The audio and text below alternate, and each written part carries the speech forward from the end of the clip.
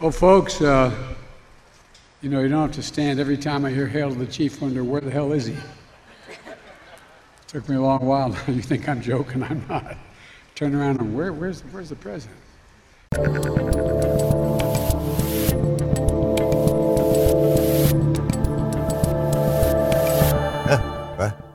What? Is this the Rubin Report? Who's the host of that show? They say it's Dave Rubin. Where the hell is he? Where's he? Who? Hi, everybody. I'm Dave Rubin. This is the Rubin Report.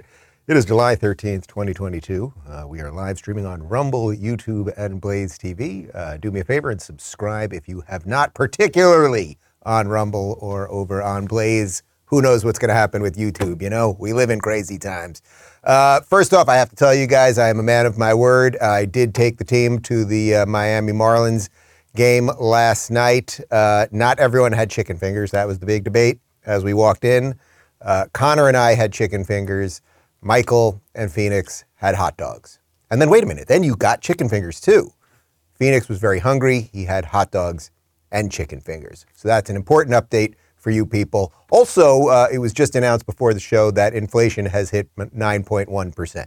So your chicken fingers and your hot dogs are going to be more expensive going forward. Good thing we went last night, guys, because next time it's one box of Cracker Jacks for everybody. That's it.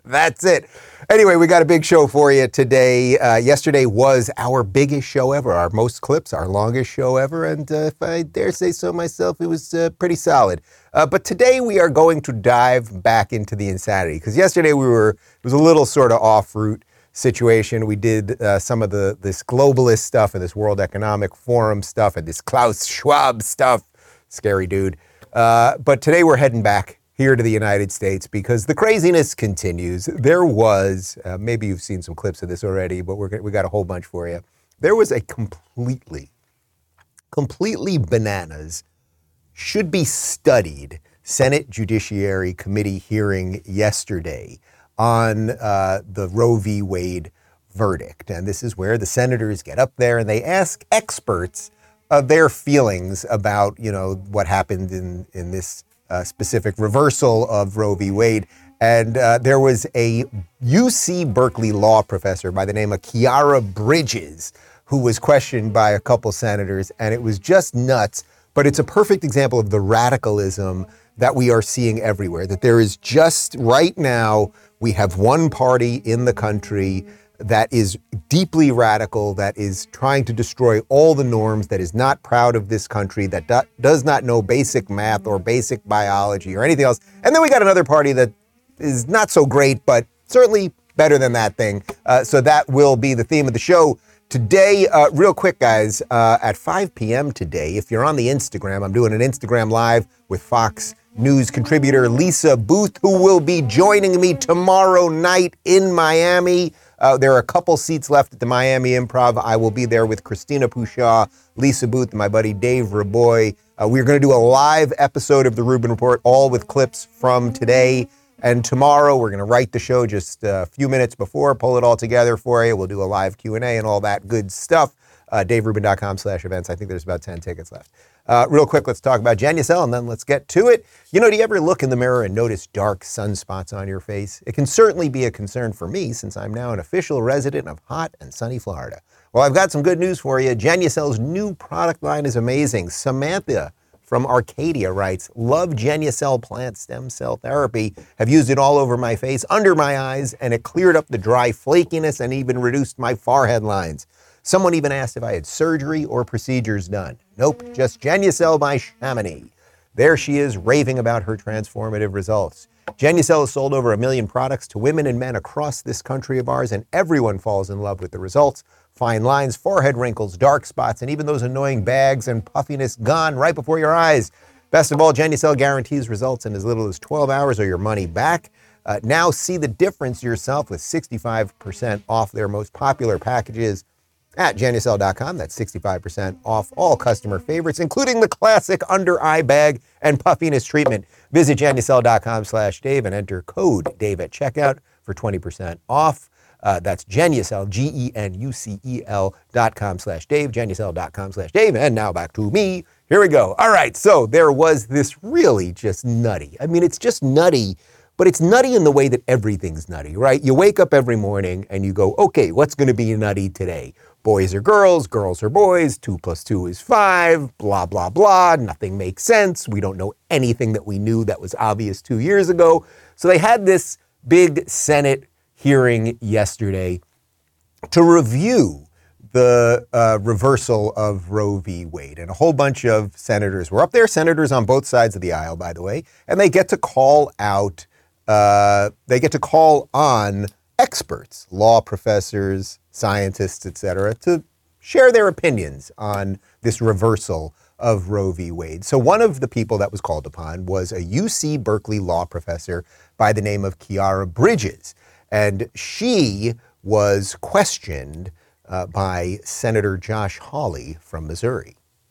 Professor Bridges, you said several times, you've used a phrase, I want to make sure I understand what you mean by it. You've referred to people with a capacity for pregnancy. Would that be women? Many women, cis women, have the capacity for pregnancy. Many cis women do not have the capacity for pregnancy. There are also trans men who are capable of pregnancy, as well as non-binary people who are capable of pregnancy. So this isn't really a women's rights issue. We can recognize that this impacts women while also recognizing that it impacts other groups. Those things are not mutually exclusive, Senator Hawley. Oh, so your view is that the core of this right then is about what?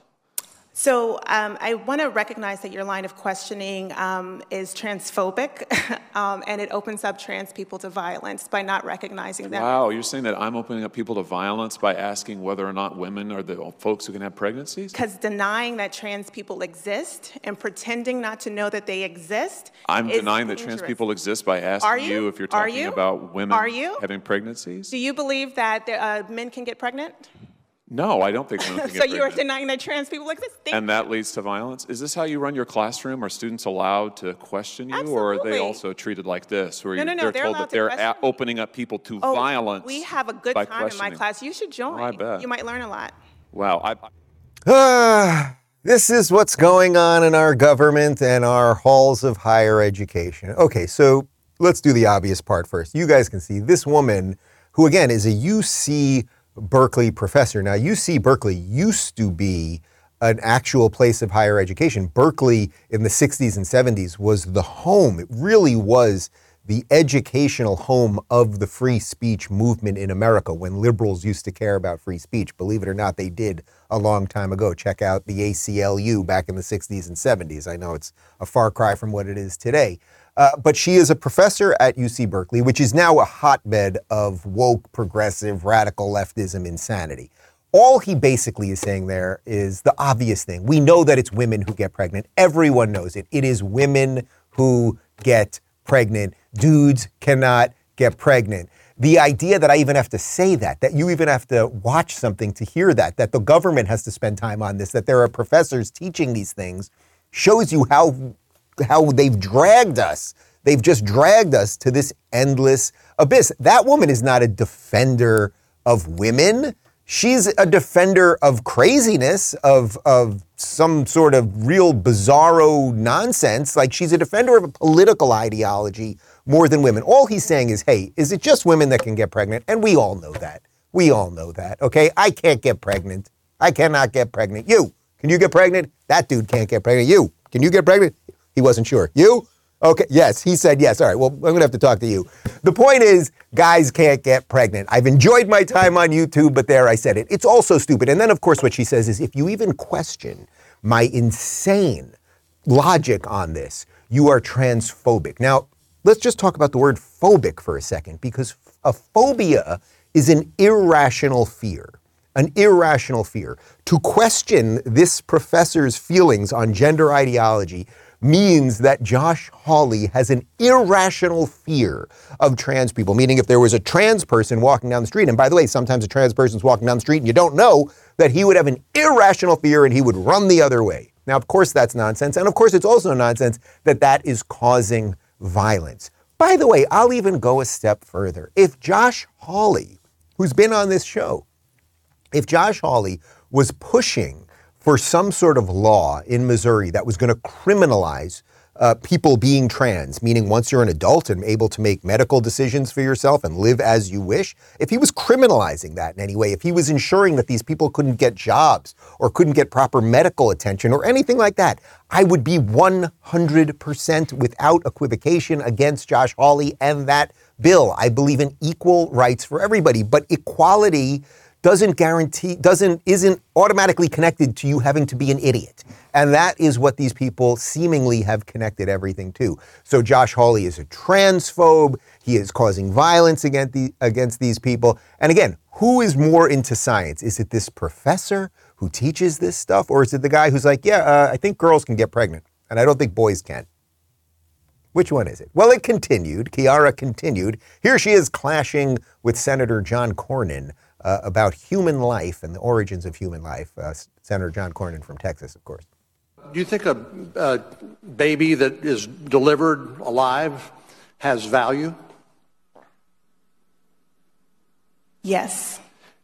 Do you think that a baby that is not yet born has value? I believe that a person with a capacity for pregnancy has value. They have intelligence. They have agency. They have I'm talking dignity. about the baby. And I'm talking about the person with the capacity for pregnancy. You're not answering the question. I'm asking. I'm answering a more interesting question to me. You think that the baby that is not yet born, let's say the day before the mother delivers, do you think that baby has value? I think that the person with the capacity for pregnancy has value, and they should have the ability to control what happens to their lives. Well, man, I don't know what to call these people other than a death cult. They really are. Now, first off, the fact that she calls a woman, and it is only women who can give birth. It's only women with uteruses and eggs and all of that stuff, vaginas and all that. I'm blowing minds today. I really am. The fact that she calls them a person with the capacity for pregnancy. And this woman, I have no doubt, calls herself a feminist. Right? She's a feminist. She is a modern feminist. She is for the female, except she probably doesn't know what a female is because she's not a biologist. And when she refers to women, she refers to them in the most sort of psychotically clinical terms, a person with the capacity for pregnancy. But what's really more perverse and why this really is a death cult, and I say this as someone that still, after all of this nonsense and all of the craziness of the last couple of years, I still consider myself begrudgingly pro-choice. You guys know my feelings on this. Hopefully you've read my books. I do not deny when the egg meets the sperm, that is the moment of life, that moment of conception is the beginning of everything. But I fundamentally believe there's a difference between splitting of cells over a series of time before you have functioning organs and all of those things. But we can all get into our own philosophical beliefs on this and our own religious beliefs on this, and how do you balance all of those things with living in a purely secular society and states' rights and all that. Okay, I know you guys get all that. But what they can no longer do, these radical, woke, progressive, crazy people, what they can no longer do is say anything honest. She knows that an 8-month fetus, of course, is a living human being. We know that at 24 weeks, babies can now live outside of the womb. So I think it's happened even a little bit before that. The idea that at 8 months, this isn't, right now, right at this very moment, I have a surrogate who has an 8-month baby. I'm going to be a dad in about a month from now. It's crazy. But there is a woman who has a child in her that is obviously a living child. These people they're not for women, they're not for children, they are not for humans, and they're not for logic and reason and anything else. But she continued. Here she is going ballistic on Senator Ted Cruz from Texas and Mike Lee from Utah. Senator Lee, Senator Cruz have talked about, this decision just Dobbs decision just returned to the elected representatives of states and people can battle it out in these laboratories of democracy as to whether they want to protect fetal life over the interest of the pregnant person. These are the same states that are stopping people from voting. Texas has the most restrictive voting laws on the books. Texas's SB 8 doesn't represent the will of the majority of Texans. Texas SB 8 represents the will of the majority of Texans that were able to vote. So in order for this to be a democracy, we have to protect voting rights. And I leave it to everyone in this room, as well as the rest of Congress, to protect voting rights so that we can be a real democracy.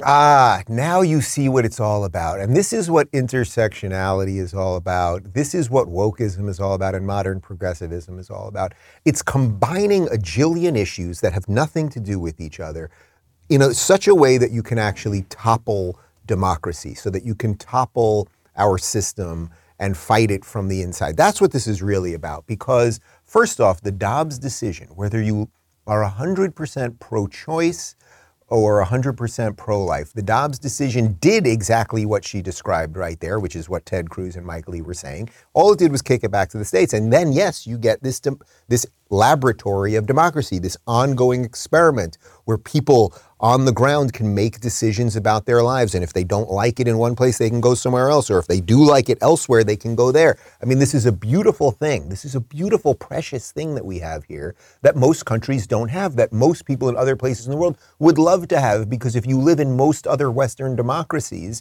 you have a government that basically runs the whole show. But here, although we often give too much power to the federal government, we have a system of states' rights, so things are extremely different depending on where you live. I used to live in California, an evil dystopian place with high taxes and crime and drugs everywhere. Now I live in the free state of Florida. It's very, very different and feels like living in a different country. Okay, so she says that, but then of course she links this to voting rights, and that's what they do, because they're only in this for the destruction of everything. There is nobody in Texas that is a legal citizen of Texas that cannot vote. When she talks about restrictive voting rights in Texas, she's saying things like IDs. But why is it that a certain set of people don't want voter ID? Why do progressives not want voter ID? Because they want to cheat. It's the only answer. It is the only answer. When I lived in Cali, I did not have to show an ID to vote. I literally had to say my name and my address. I could have walked into the same polling place the very next day with another pollster there, and I know my neighbor's name and I know my neighbor's address, and I could have voted as my neighbor. That's what they want there. Why would they want that? Do you think they might want to screw around with the ballots? Why is it in California, when you have a mail-in ballot, as we had during the recall for Gavin Newsom, that no matter which way you folded the envelope, and I tried this even though I voted in person because they also send you the mail-in, no matter which way you folded the envelope, you could either see yes or no on recall on one side or Larry Elder's name on the other, just by taking the envelope and holding it up to basic light, basic sunlight, right? You didn't even have to use an iPhone camera or an iPhone flashlight for it. They want this craziness. There is nobody, again, nobody, and that's why she can't reference anything. These restrictive voting rights, these restrictive voting bills in Texas, they're stopping people. No, they're not. They're not stopping anyone from voting. What you guys mean by restrictive is legal, meaning that there should be some paper trail. We should pay attention to who's voting, make sure that you are who you say you are. But she somehow is combining this into transphobia and the patriarchy and all of these things, because that's all these people got. They got a bunch of crazy stuff. But if you think that is crazy, if you think hearing that woman is nuts, I'm going to show you Mazie Hirono first in a moment. This was the woman. She is the senator from Hawaii, and she is just insane. And we're going to destroy, we're going to destroy Mazie Hirono today. You guys want to destroy Mazie Hirono? We're going to destroy Mazie Hirono. But first, guys, real quick, let me talk about Liquid IV. I love Liquid IV, and I had some this morning because I ate the chicken fingers. I had a beer and a margarita at the game last night. And, in the hot summer months here in Florida, you need to be proactive about your body and stay hydrated. Making hydration a priority can help us feel healthier in our everyday lives. 1 stick of Liquid IV and 16 ounces of water hydrates you 2 times faster and more efficiently than water alone. Plus, Liquid IV tastes great with 10 refreshing flavors like Concord Grape, Lemon Lime, Pina Colada, and Tropical Punch. Sounds like summer, doesn't it? I used Liquid IV last night after coming back from the game, as I just said, and I feel good, and I'm sharp today. Wouldn't you guys say I'm sharp? Very sharp today. Pina Colada is my favorite personally, but you guys can have whatever you want. Grab your Liquid IV in bulk. nationwide at Costco, or you can get 25% off when you go to liquidiv.com and use code Rubin at checkout. That's 25% off anything you order when you shop for better hydration today using promo code Rubin, liquidiv.com. And now back to me. All right, let's destroy Hawaii Senator Mazie Hirono. Here's Mazie at this hearing yesterday, and she doesn't know what the founders thought. She doesn't know why she has a job. She doesn't even know what she's doing in that room. Originalism, the justices who take that approach go all the way back to our founding fathers and pretend that they know what our founding fathers meant when they drafted the Constitution. I use the word pretend because who the heck would know what our founding fathers meant? Is there any reference to AR-15 rifles in our Constitution? This is actually one of the most extraordinary things I think that has ever been said by a sitting senator in any one of these hearings or in any cable news interview or anywhere else, that we should have no idea what the founding fathers meant. How would we know? That stuff was written hundreds of years ago. Those guys had white wigs on their head and wore funny socks. How would we have any sense what these people were doing? We're very advanced now with our tweeter machine and all of those things. Well, Mazie Hirono, I'm going to destroy you right now because we did our research and we found some writings from these old people with their white wigs and their funny socks. And I thought I would read to you some of the things that they said way back when, because they were pretty well thought out and they did an awful lot of research and they seriously thought of not only of the issues of the day, but how issues over generations and over long periods of time would often reoccur and how we could best protect the individual's right to live freely. So here we got a little something. Mazie, I don't know if you've heard of this thing. There's something called the Constitution. It's the founding document of the United States. And I thought I'd read you a little bit of the preamble of the Constitution. And maybe we can figure out what these old white guys in white wigs and funny socks, and some of them a little portly due to the diet at the time, what they were thinking, because she has no idea what these people were thinking. Here we go. Preamble of the Constitution. We, the people of the United States, in order to form a more perfect union, establish justice, ensure domestic tranquility, provide for the common defense, promote the general welfare, and secure the blessings of liberty to ourselves and our posterity, do ordain and establish this Constitution for the United States of America. Oh, boy, that seems pretty straightforward, Mazie. I mean, they were basically writing documents to make sure people could live freely, and they were pretty clean and clear about what they were saying. Well, then we had this other thing. It was this declaration. It was a very specific thing that it was declaring. It was declaring our independence. We even called it the Declaration of Independence. And they wrote some pretty thoughtful stuff in there too. Mazie, here we go. Sometimes it becomes necessary for a group of people to declare their independence from a government they used to be connected to. They have a right to do so under natural law, though they should respectfully lay out the reasons for the separation. It is obvious that all people have the right to equal treatment, and that God gives people rights to life, liberty, and the pursuit of happiness that can neither be taken nor given away. The only legitimate purpose of government is make sure that these individual rights are protected, and the only legitimate way for such governments to exist is for the people to consent to their existence. But if a government ever fails in its task to protect individual rights, the people have the right to alter or abolish it and create a new government based on whatever principles they think best. Boy, so they do seem pretty clear. It does seem like these people have thought this stuff through. They want to protect individual rights. They want to make sure that the government can't come for those rights. And they want to make sure that you have a recourse in case the government does that. But Mazie has just no idea what these people were doing. Again, she is so clueless. She maybe never read a book, never went to school. So I thought we'll continue with this education of Mazie Hirono. We also added amendments to these documents. Rather extraordinary, because we wanted to really, really enshrine and ensure that these rights would not be taken away. We have something called the Bill of Rights. Here's the First Amendment. I don't know if Mazzy's heard of this one. I mean, she just doesn't know what these people were thinking. Congress shall make no law representing an establishment of religion or prohibiting the free exercise thereof, or abridging the freedom of speech or of the press, or of the right of the people to peaceably assemble and to petition the government for a redress of grievances. Then there's also the Second Amendment. I don't know if Mazzy's heard of this one. A well-regulated militia being necessary to the security of a free state, the right of the people to keep and bear arms shall not be infringed. Now, those were, of course, in the Bill of Rights, the original Bill of Rights. Those are 2 of the first 10. And then later on, the states added some more. Here's the 13th.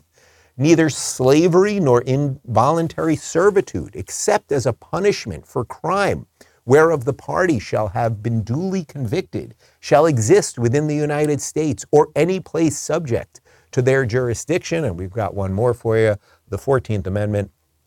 All persons born or naturalized in the United States and subject to the jurisdiction thereof are citizens of the United States and of the state wherein they reside.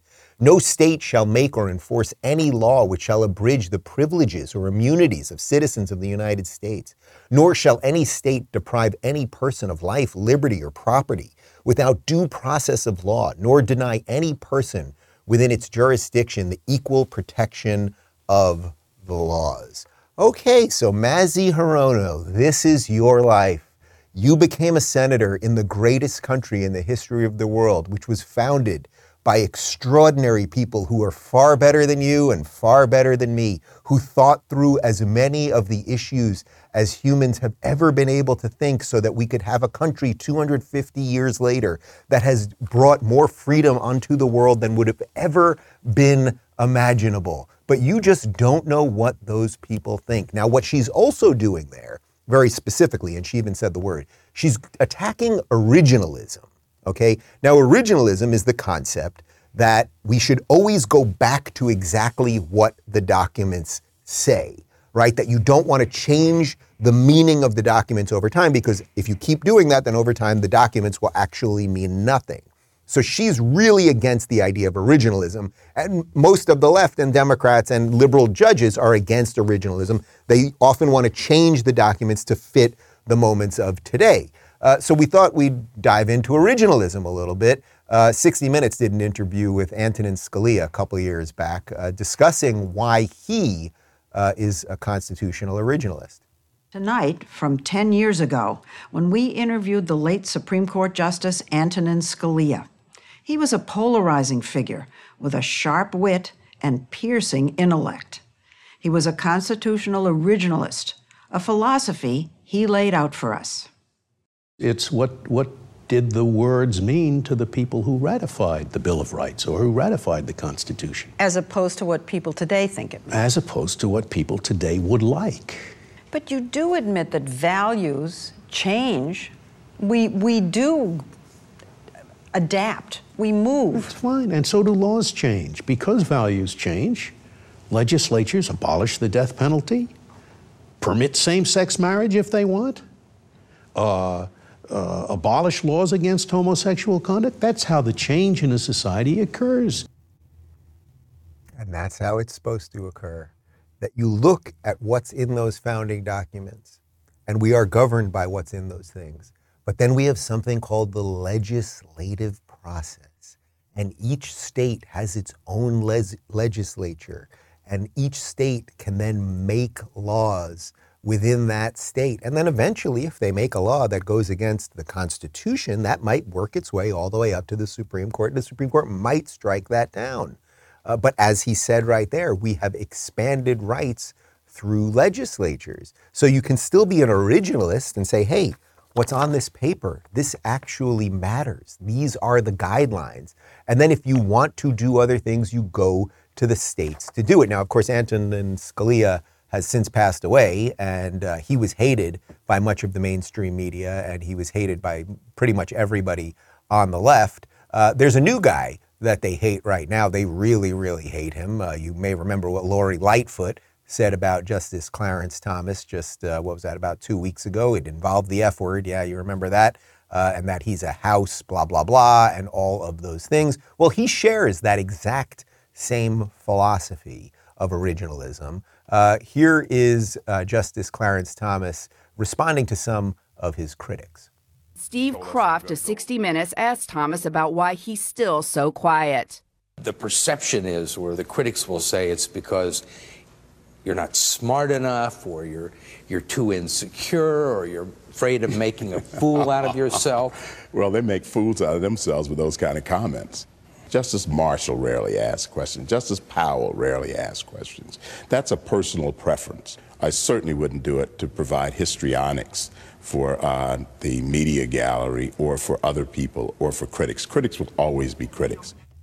Critics will always be critics, and the critics are always going after this guy. You can see in that interview they're saying, "Oh, you don't say much. You write your briefs, right? You write your commentary after the decisions. People can understand your thinking very clearly, but you don't say much." I love the word histrionics. Like, I love the fact that he's like, "I'm not a pontificator. I am not someone who just gets up there to talk just for the sake of talking and get the media attention and all of that." But this is so consistent. The left went from hating Antonin Scalia, now they hate Clarence Thomas, even though they tell you that they're for all black people. But of course, what they mean by that is just black people who behave. And speaking of people who only like black people who behave, back in 1991, when Justice Clarence Thomas, or to-be Justice Clarence Thomas, was going through his hearings as to whether he was going to be confirmed or not, there was a guy by the name of Joe Biden. And Joe Biden basically led the Democrat charge to get rid of Clarence Thomas, make sure that he would not be a Supreme Court justice. It was very famously called a political lynching. Biden basically invented this. This is really where now everything is so politicized. These hearings are so politicized. Before this, it was not. If the president nominated somebody, they pretty much just went through. It was Joe Biden. It really was Joe Biden and the Dems who switched this whole situation and created it. It's called borking because it started when Joe Biden attacked Robert Bork, who eventually did not get confirmed. But here's a little bit more of Thomas's response to Joe Biden and the Dems way back when. You denied all of the allegations. Oh, absolutely. From day one, it didn't happen. I mean, so if somebody makes a broad allegation against you, what would you do? Ask him to prove it, I guess. Yeah. When it came time for him to publicly respond to the allegations, Thomas turned the tables on his interrogators and, for all intents and purposes, ended the debate. This is a circus. It's a national disgrace. It is a high-tech lynching for uppity blacks who in any way deign to think for themselves.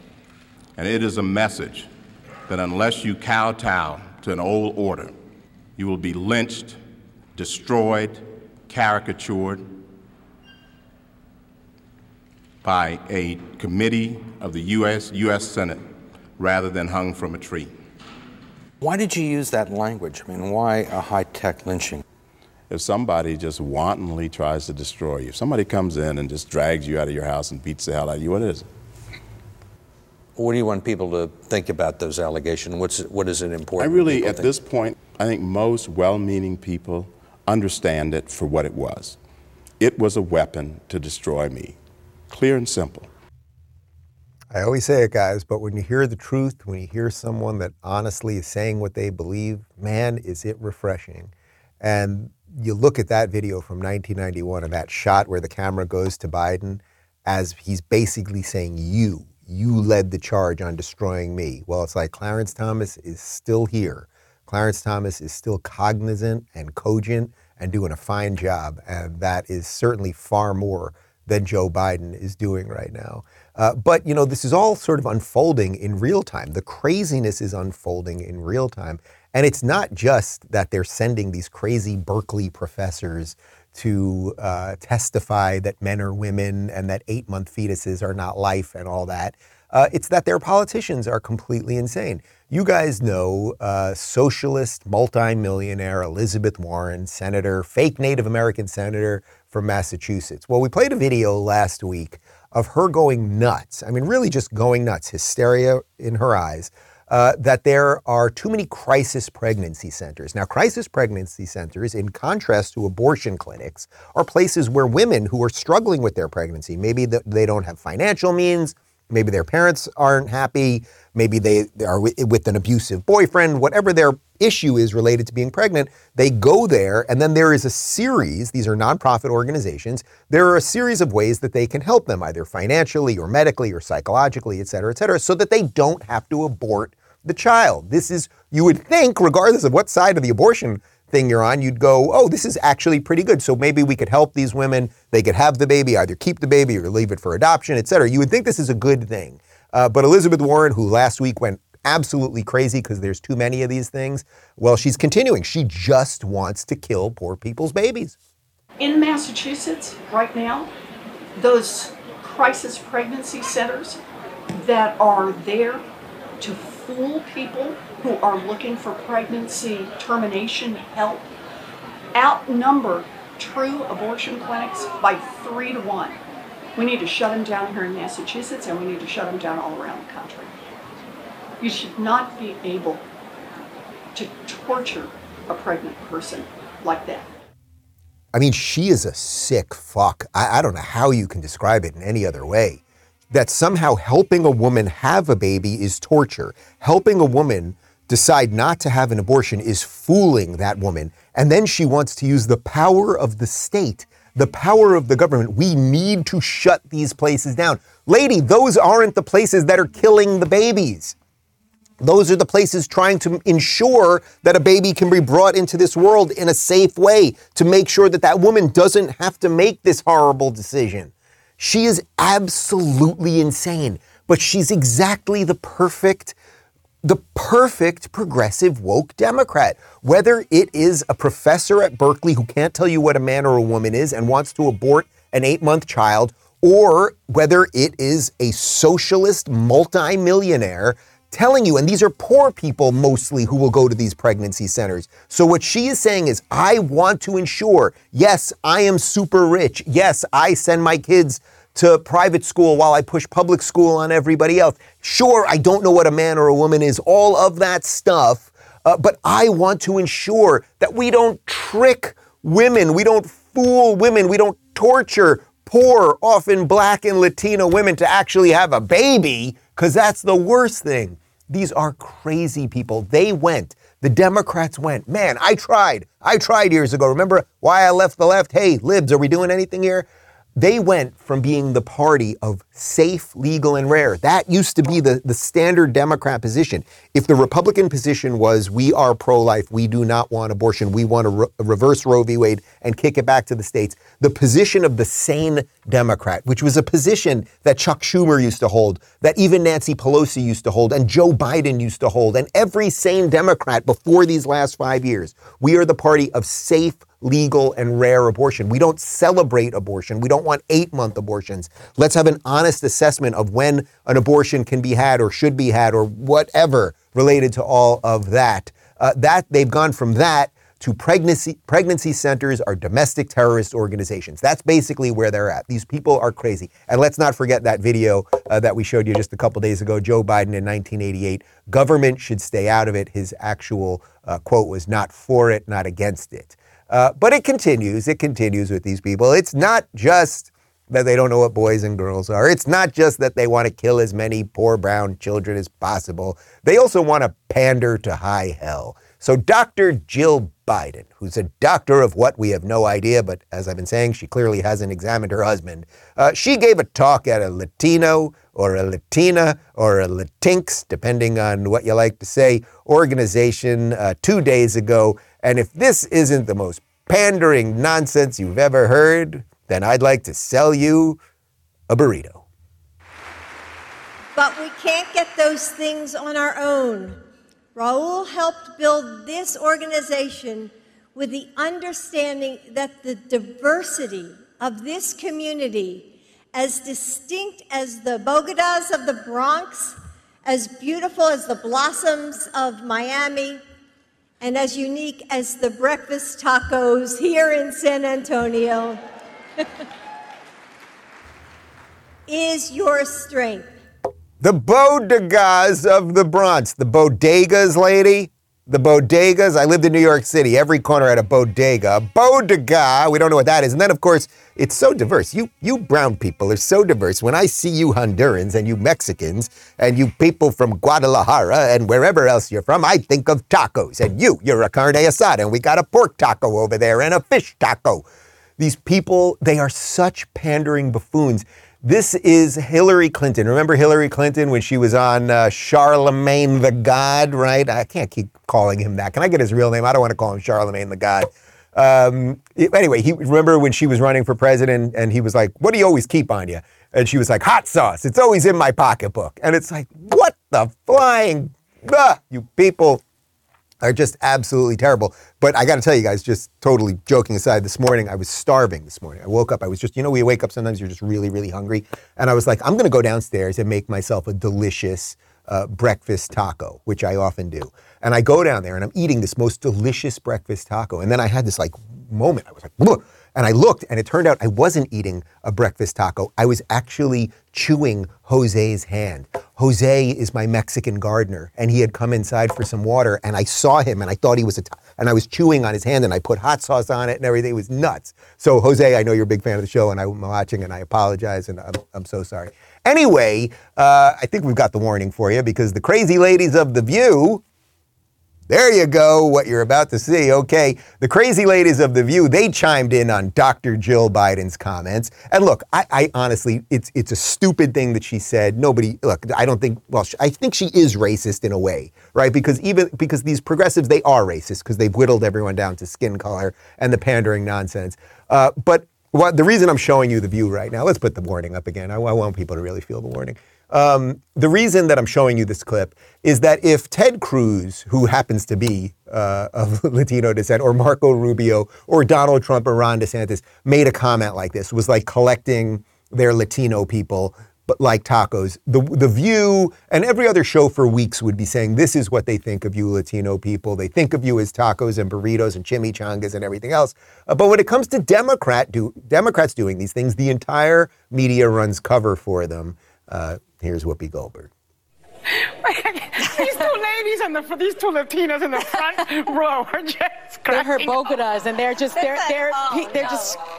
I mean, bodega is what she meant to say. So you think somebody might have read the speech beforehand and said, maybe you don't want to say it like this. Yeah. But this is, I won't even say what it is because it's, we all step in poo from time to time. Mm-hmm. And so this happens. But this was really, you can hear the people going, what did she say? Yeah. Exactly. And then that nervous laugh. Did she just say Bogota?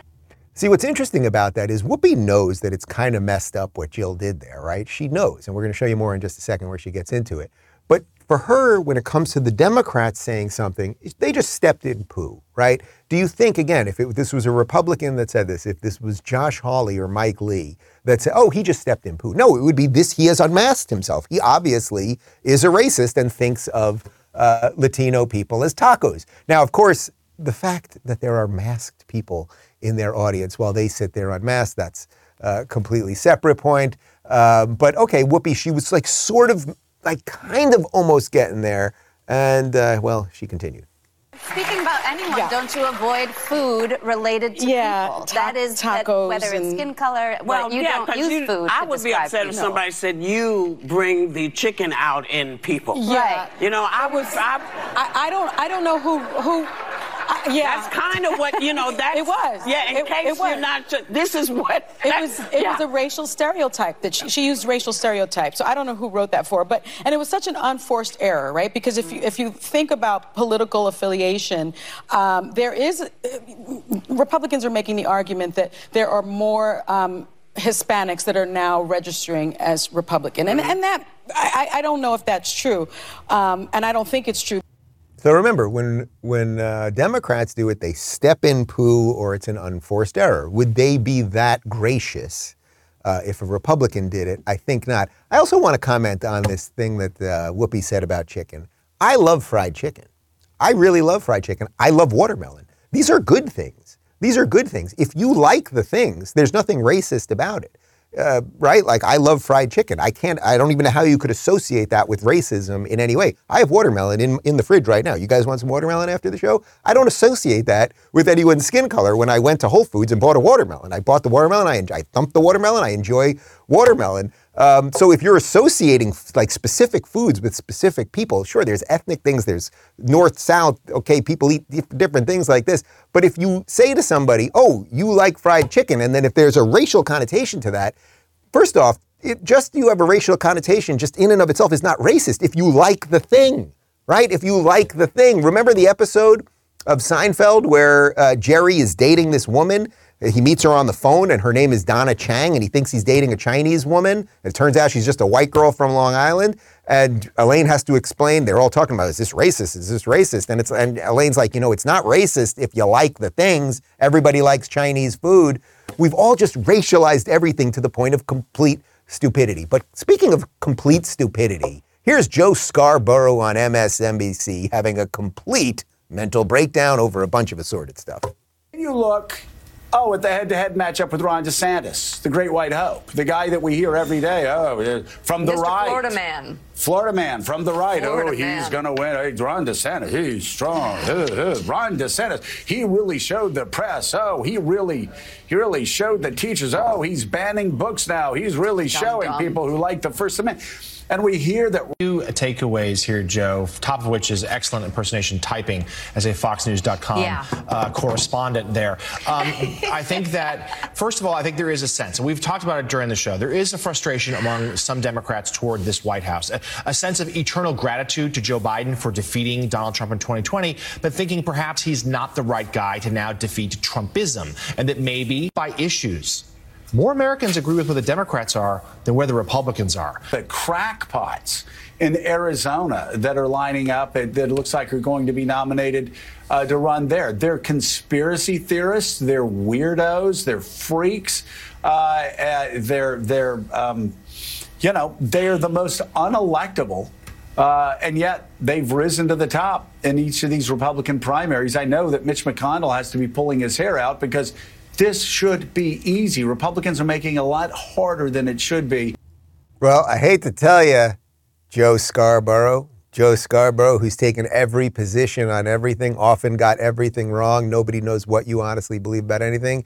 He's referring there to Blake Masters, my friend who's been on the show, who is going to be the next senator from Arizona. And he's also referring there to Carrie Lake, who's been on the show, who's going to be the next governor of Arizona, and he's calling them unelectable. And mark my words, people, they're both going to win, and they're both going to deservingly win. And the idea that they're freaks and weirdos and unelectable and conspiracy theorists and all of these things is completely insane. Blake, his platform is so freaking clean and clear and crisp, on top of the fact that he's a good dude. He's exactly what we need in politics. He's a young guy with a family, 3 kids. He's a good father and a decent man. He was in the tech world for years, one of Peter Thiel's top guys. He did not need to go into politics, but he's going in because he wants to protect his state and protect this country. He wants there to be a safe border. He wants law and order and a whole bunch of other things. His Democrat opponent, by the way, Mark Kelly, he wants to pack the Supreme Court.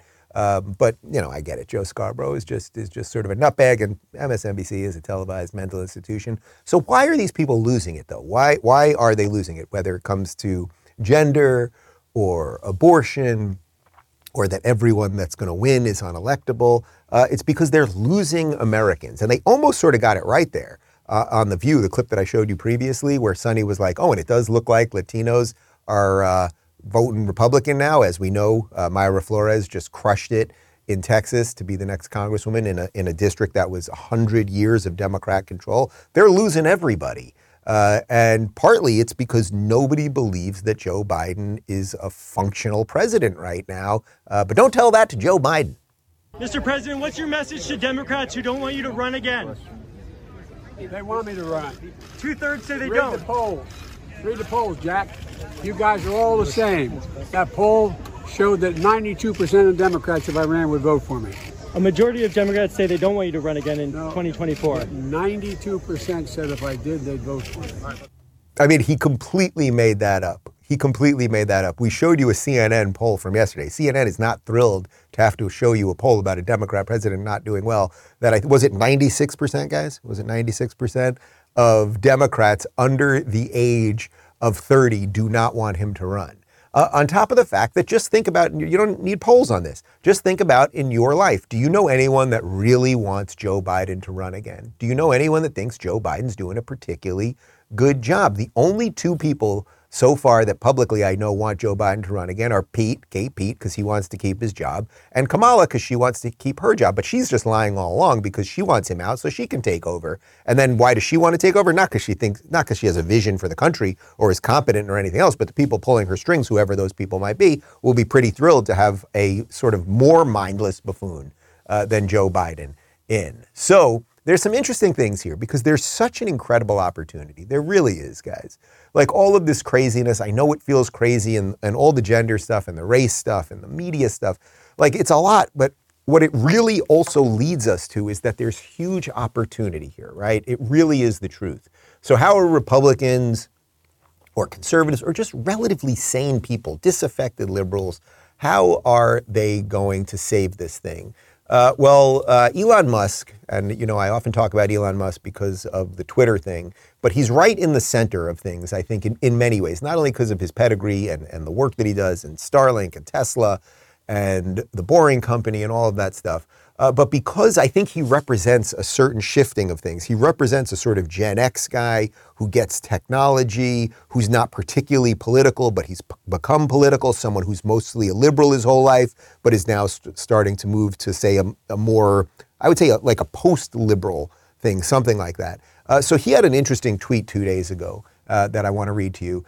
He was responding to somebody else, and he said, Trump would be 82 at the end of term, which is too old to be chief executive of anything, let alone the United States of America. If DeSantis runs against Biden in 2024, then DeSantis will win easily. He doesn't even need to campaign. Now, I put out a little Twitter thread responding to Elon that really caught fire yesterday, and I think it gets to the heart of what's going on here, and I want to show it to you.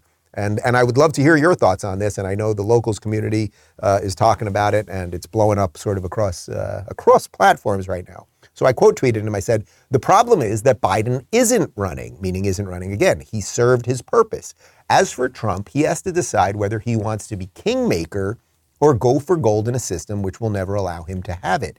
Either way, Elon is paving the way for cowardly libs to vote DeSantis, which is good. I continued. In a follow-up tweet, Elon Musk said that he felt Trump was a bull in a china shop, and that's true.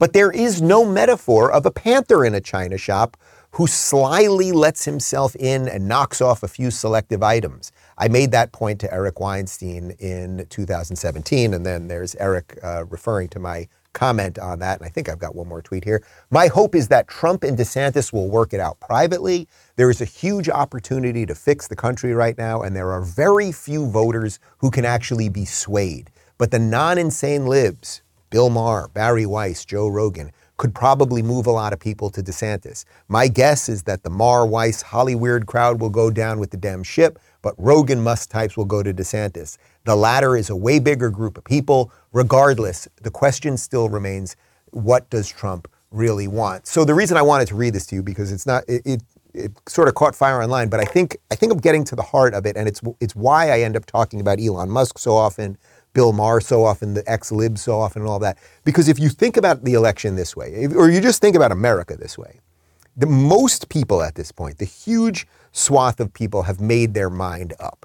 So if we're to believe that 81 million people voted for Joe Biden and 75 million voted for Trump, and let's not factor in a certain amount of people die, you get a certain amount of new voters. Okay, let's say those are roughly what the numbers are, right? Well, how many people that voted for Trump out of those 75 million are going to look at what's happened in this country and be like, I'm either voting for Biden, who is not going to run. Biden's obviously not running, and he may not, my guess is he doesn't make it to the end of the 4 years. But how many of them are going to be like, I'm voting for Biden or whoever's following up Biden, be it Kamala Harris or anyone else that they throw in there, Gavin Newsom? Like, boy, the policies of the Democrats have really been good over these years. The high tax stuff, the locking us in our house stuff, the inflation stuff, all these things by the Democrats have been good. There's almost no argument that anyone who voted Trump or is a conservative or a Republican would be like, oh, that thing is better. Now, there is an argument, obviously, that people who just had Trump derangement syndrome and just could not get there on Trump, or had completely legitimate reasons not to like Trump, or whatever it might be, that they might go, boy, after 4 years of Biden and the Dems and big government and big taxes and lockdowns and COVID, and that I am just going to vote the other way. I've started waking up a little bit, and I care more about states' rights and I want lower taxes. There's definitely an argument that people could move that way. Okay, so that's one piece of this. But the other piece of this is, if you take those two groups, right, and let's say the bulk of those people aren't going to move, who are the people that could move right now? Well, it's basically the non-woke liberals. That's why I reference those people. That's why I talk about the Bill Maher's and the Rogans often, because it's the people who should, at this point, fully get it. Those are the only people, and they're just representatives of people, right? So they're just avatars in this equation. But it's you watching this, or it's your brother or cousin or friends or coworkers. These people who always thought they were liberal their whole lives, who may be old school liberals, I wrote a book about it, who must now come around. I think that's the only voting bloc in America right now that there's actual fluidity to, where they actually might say, hey, I've had enough of the Democrat Party and I'm going to move. So that's why I think it's so important to talk about, because those are the people that can move it. If you only go to the base all the time, if you only talk about the base, then you're not going to move a lot of people. I would say all that couched in, it's why the DeSantis thing makes sense. All of the people who had the Trump derangement stuff, it's like, well, they didn't, it wasn't necessarily the policies. People remember that the country was in good shape, the economy was doing well, and all of those things. So it's like DeSantis, he's fought the machine, he fights the media. It's all the stuff that Joe Scarborough was making fun of him for, and the only reason Joe Scarborough is making fun of him is because he knows he's actually accomplishing things.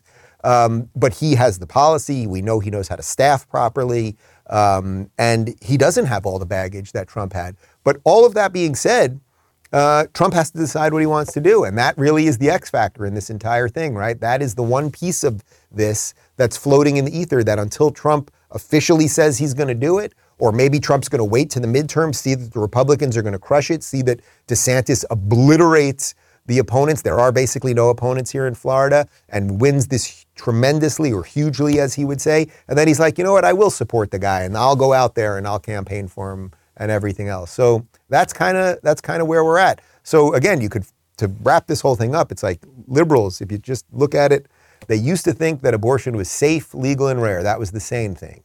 And now it's basically pregnancy centers equate to Al-Qaeda. So if you're a sane liberal, where are you going to go? Where are you going to go? Well, it's on you. All right, hang tight for the cold close. Let me get to a couple comments real quick. At 100% USA says, bacteria on Mars is life, but a heartbeat in the womb isn't. Yeah, it's one of those ones where it's just like you can get them so easily on all of this stuff, right? Front page of every newspaper tomorrow, if we found some little microscopic something somewhere. Life! Everything we know about science has changed. We're not alone. Heartbeat, 8-month baby, nothing. It's nothing. Amy says modern feminists are erasing women one pronoun at a time. Yeah, the modern feminist movement is a complete grift and sham that has nothing to do with protecting women or girls. Absolutely. And Steel Ray says apparently someone did not read the Federalist Papers, Senator Hirono. Yeah. By the way, I really enjoyed reading those things. It's like, isn't it refreshing to know those people did know what they were thinking about and those documents have lasted a long time? Hirono, you are just a footnote in history because nobody is going to remember you other than to clown you. But the idea that, we can't imagine to possibly ponder, to know what those old people used to think about stuff, just completely ridiculous. Guys, reminder, tomorrow, we've got a regular show in the morning, but then tomorrow night I will be doing a Rubin Report episode live at the Miami Improv. You can go to daverubin.com/events. Couple seats left. Christina Pushaw, Ron DeSantis' press secretary, will be joining me. Lisa Booth from Fox News, my buddy Dave Raboy. Patrick Bet David, part 1 is up on Rumble and YouTube right now. Full thing's up over on Locals. And that's all I got for you today. And just remember, guys, if Joe Biden doesn't make it, at least we've got Kamala. Elections matter. When you win an election, you get to set the rules. How can you win with Russian interference, though? That's a That's real what I'm thing. scared about in 2020. But rightly. Because I think he's an illegitimate president that didn't really win. So how do you fight against that in 2020? You are absolutely right. So, again, as a member of the Senate Intelligence Committee, I will tell you that we should believe exactly what the intelligence community has told us, which is Russia did interfere in the election of the President of the United States in 2016. Thank you guys for tuning into the Rubin Report Direct Message. We're live on Rumble, Blaze TV, and YouTube every weekday at 11 a.m. Eastern, 8 a.m. Pacific. Don't forget to review, share, and subscribe to this podcast. And if you're looking for early and exclusive content, you can join me on Locals at RubinReport.locals.com.